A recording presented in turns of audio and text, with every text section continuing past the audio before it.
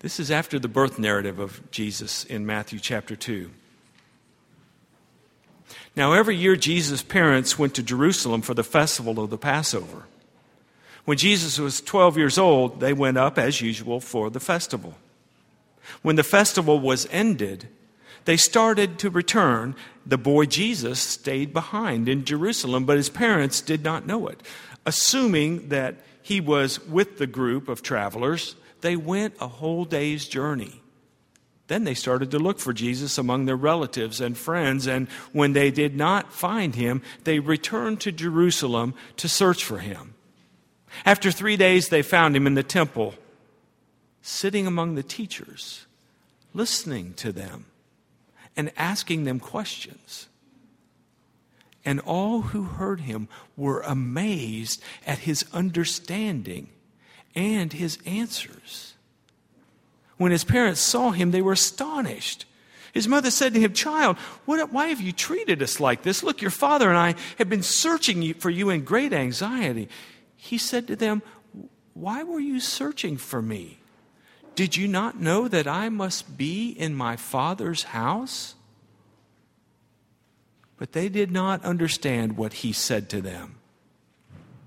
Then he went down with them and came to Nazareth and was obedient to them. His mother treasured all these things in her heart, and Jesus increased in wisdom and in years and in divine and human favor.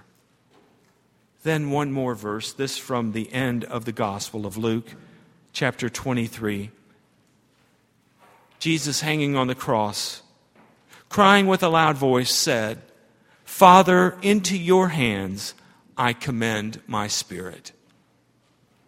May the Spirit of God speak to the people of God, and together we say, thanks be to God. Be seated, please.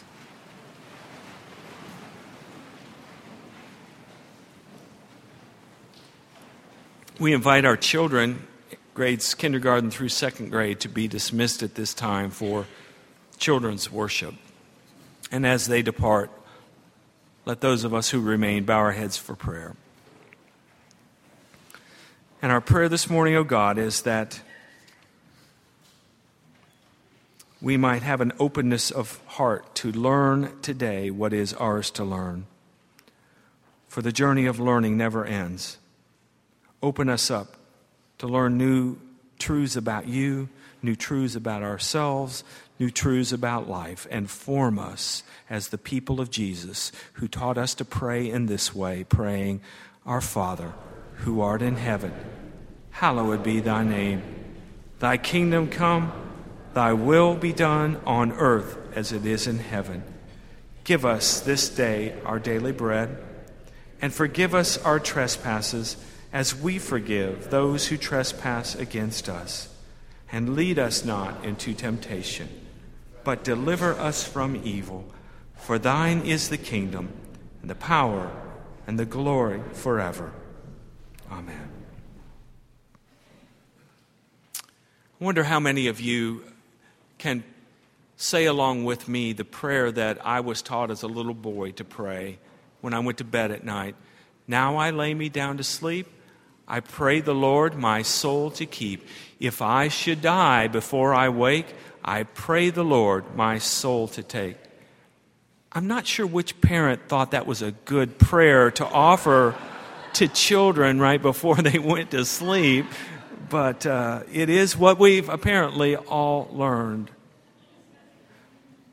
Some years ago, Dan Zoller gave me a bag of sermon manuscripts from a renowned preacher named John Claypool. Many years the pastor here at Crescent Hill Baptist Church and later at Broadway Baptist Church. I've been reading through these sermons that happened on one that was preached 50 years ago next month at their church's promotion Sunday. And in it, he makes an observation that I had not noticed before. And that is about a prayer that first century Jewish parents would have taught their children, much like you and I pray, "Now I lay me down to sleep." It was a line that came from the 31st Psalm, and it said simply this: "Into your hands I commit my spirit." Does that sound familiar? We just read it together. Jesus on the cross praying, Father, into your hands I commit my spirit. Which would suggest that the very first prayer that Jesus ever prayed on this earth was the same one he prayed as he hung on the cross and died. His life was bookended by this traditional, handed down prayer that came to him from his parents. How does a memorized child's prayer become a prayer of empowerment and courage and strength and deep and abiding wisdom? Well, it's obvious that Mary and Joseph were parents who not only taught their son this prayer, they lived this prayer in his presence. Their lives were consistent with their religious beliefs, and so they modeled it. They taught this prayer to young Jesus, and he sensed in it a kind of power, such that he would want to memorize this and keep it with him throughout all the days of his life. That's why it's so important today for parents of children to practice what they preach, because you know you're preaching every day, right, by your lives, to practice what you preach and then to preach what you practice. That is, to explain why you do what you do and why you believe what you believe, so that the child over time can begin to see and understand and make faith their own. So a shout out to you parents today who have brought your children to this place, because it's important not only for you to model faith at home, which I hope you do always. Take time for prayer before you eat, before you go to sleep, in those crisis moments in a family's life, to gather and pray, not as ritual or superstition, but as life, to center life around God. It's a beautiful thing. Do it at home. But props to you for bringing your children to church as well, because faith is instilled in children not just by parents, but by the community. It's why when we do baby dedications, we ask you, will you tell them the story of faith? Will you sing for them the songs of the church, so that in their time they can believe too? It's what we do together. That's why Mary and Joseph took young Jesus to the temple not many days after he was born and placed him in the hands of Simeon and said, help us, in essence said, help us raise this child to be the man that God would have him be. Frankly, none of this really matters if faith is just about tradition and ritual. If faith is just kind of a contest, the Baptists over the Jews or the Lutherans over the Presbyterians, really then who cares? But if faith is about seeing life sacredly, about understanding one's own place, no matter how young you are, no matter what your limitations, seeing your place in the larger story of faith, if one finds that oneness with God, the source of all creation, that matters a whole lot. For what we're doing in a place like this may seem nice and safe and peaceful, but in reality, what we're doing here is forming a great revolution to, child by child, change the world so that God's kingdom comes and that God's will is done here on earth as in heaven. So thank you, parents. They can't attend unless you bring them. So I encourage you to be consistent in that, and I bless you for doing that. It's a gift to your child, but it may be that it is a gift that returns to you. For oftentimes, as in the story of Jesus, it is the child who leads the parent. Fred Craddock tells a story about his years as being a pastor in Tennessee. He tells the story of a a 7-year-old girl who came to church every Sunday by herself. Her parents would drop her off. The church had a circular driveway, Craddock said, so it was easier for parents just to drop their kids off. She would drop the little girl off for Sunday school and church, but the parents would always go on home. This was a family that was kind of known for their parties. They had parties that were kind of like dramatic and expressive. It was a way to impress the neighbors and try to make new friends. But every Sunday they brought this little girl to church and dropped her off. And she would sit by herself in the service. One Sunday, Craddock said he looked up in the middle of the service and realized that the little girl was sitting there and that her parents were with her. And when the time in the service came for him to extend an invitation for people to become followers of Christ or to come and join the church, here came the parents down the center aisle asking to come and be part of this church. When the service was over and all the people had come by and said their words of welcome, Craddock came up to the couple and said, I just have to ask, what prompted this? You've heard of our parties, they asked. Oh, I've heard of your parties, he said. Well, they said, we had a party last night that went a little too long. We drank a little too much. We got a bit loud, and we woke our daughter up. She came down the steps and stopped at the landing, and when people began to notice her, it got quiet in the room, and suddenly she said, oh, I see you have food and drink. Can I say a prayer? And before anyone could respond, she bowed her head and said, God is great, God is good. Let us thank him for our food. Amen. Good night, everyone. And as she returned to go upstairs, people one by one began to say, ooh, look at the time. We probably should go now. Thanks, we've had a great time. And in a couple minutes, the room was emptied. The couple told Craddock as we cleaned up the cups and napkins and peanuts and sandwiches and things. We met each other in the kitchen. And there was just a moment where we looked at each other in the eye and we asked, where are we going? What are we doing? Sometimes it's the parent who brings the child, but sometimes it's the child who brings the parent into a deeper awareness that there's something more, there's something missing. Well, Jesus went missing that day in Jerusalem.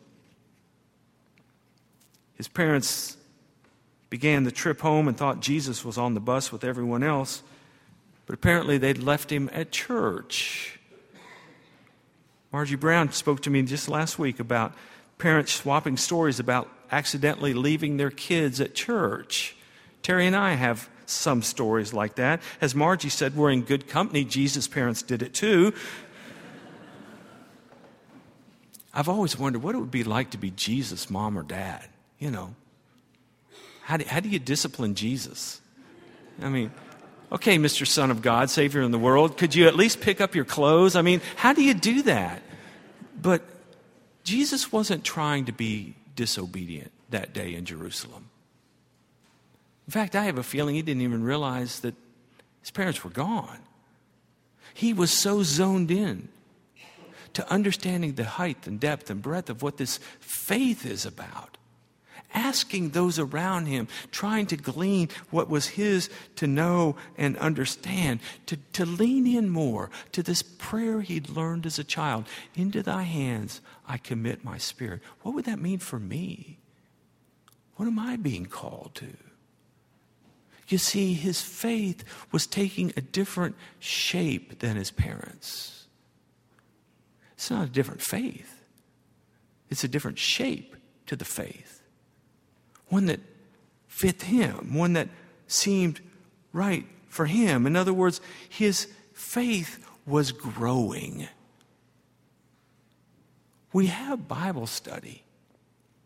We have what we used to call Sunday school.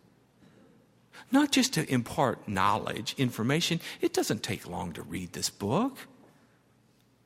Anyone who knows how to read can read this book, but for it to grow, for it to deepen, to understand the height and depth and breadth, that takes time. It takes community. It takes all of us together, and I think it takes the capacity of parents and church to allow our children to ask the questions that are theirs.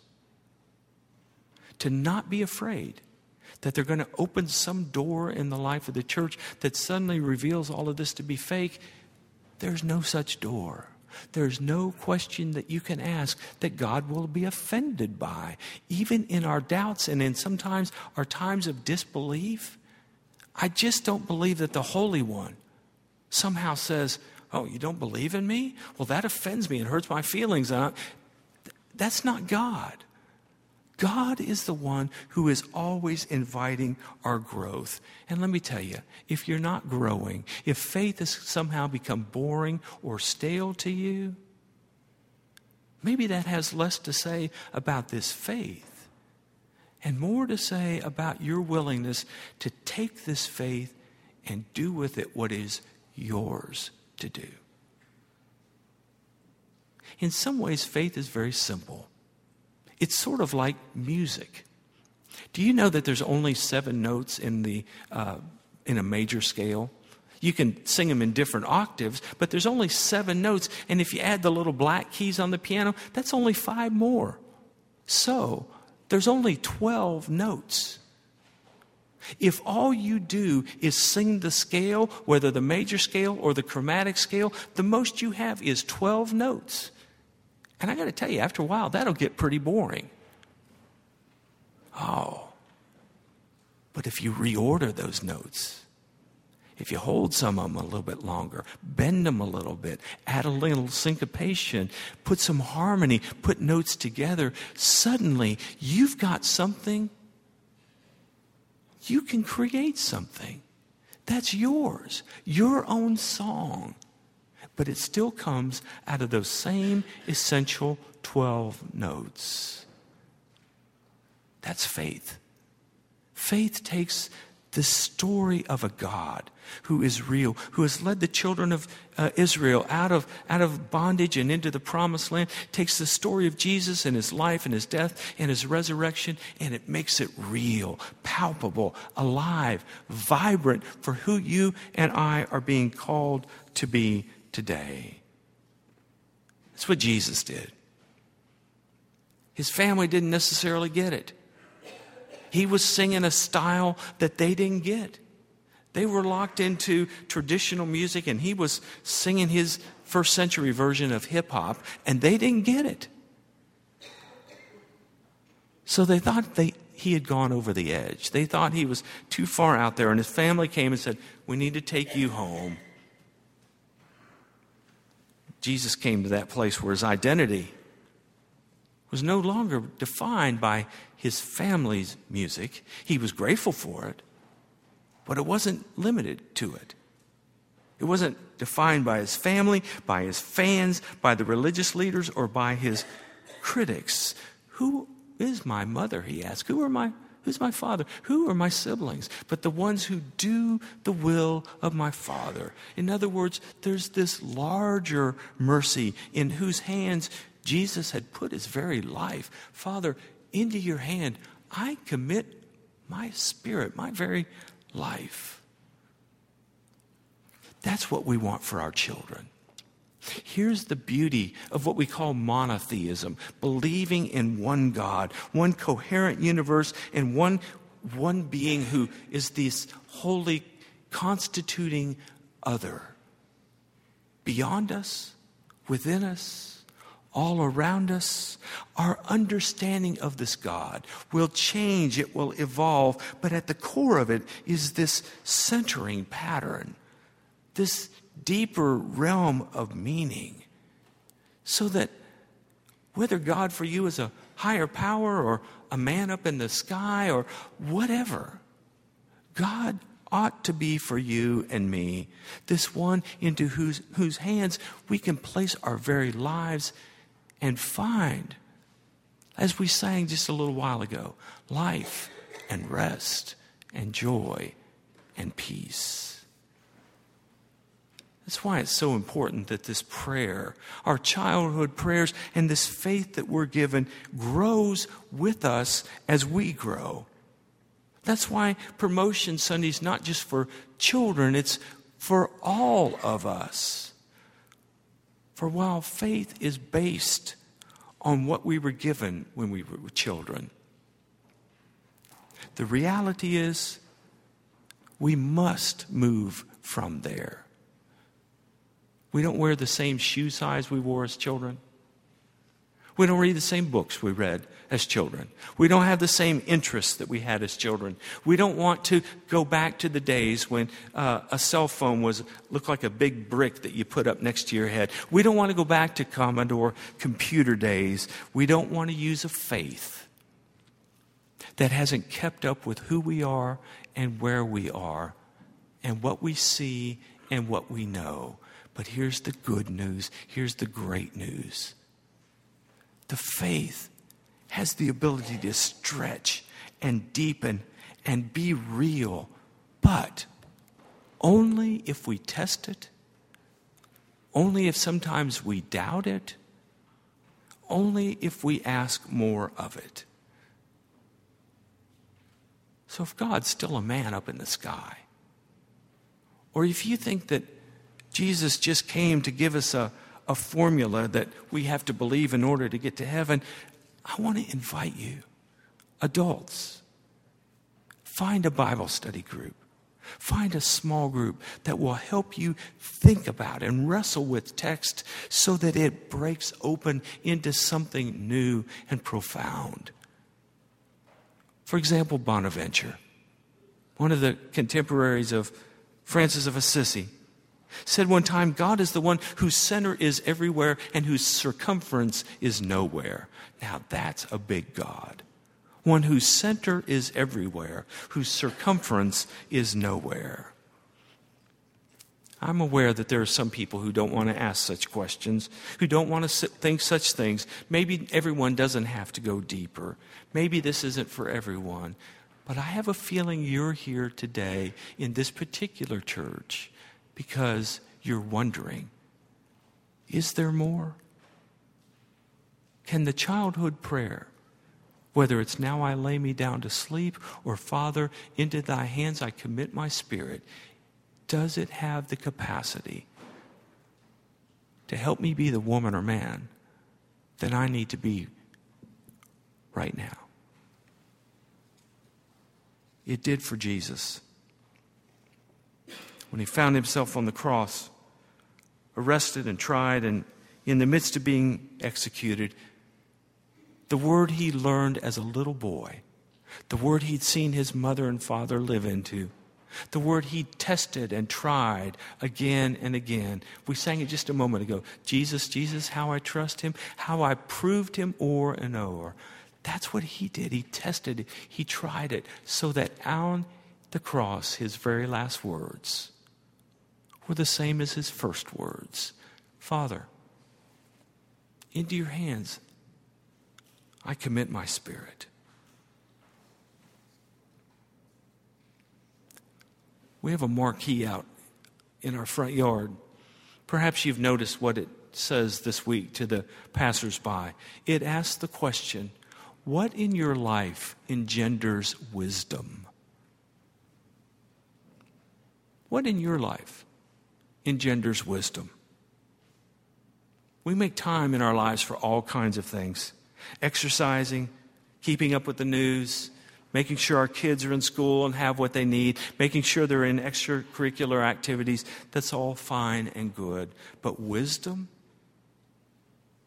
this ever-growing awakening to what life is really about, this ever-growing awareness that God is bigger and more beautiful than you ever imagined God to be, this is the wisdom that empowers, that steadies, that gives us the hope with the promise, Father, into your hands we can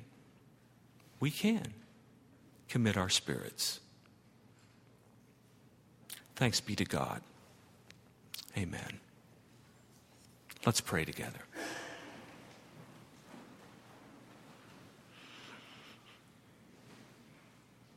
Trustworthy God, whose strong hands always await us. May we put our lives in your hands. And may we live with confidence and joy and peace and purpose, now and always, in the name of the risen one who trusted you, Jesus Christ our Lord. Amen.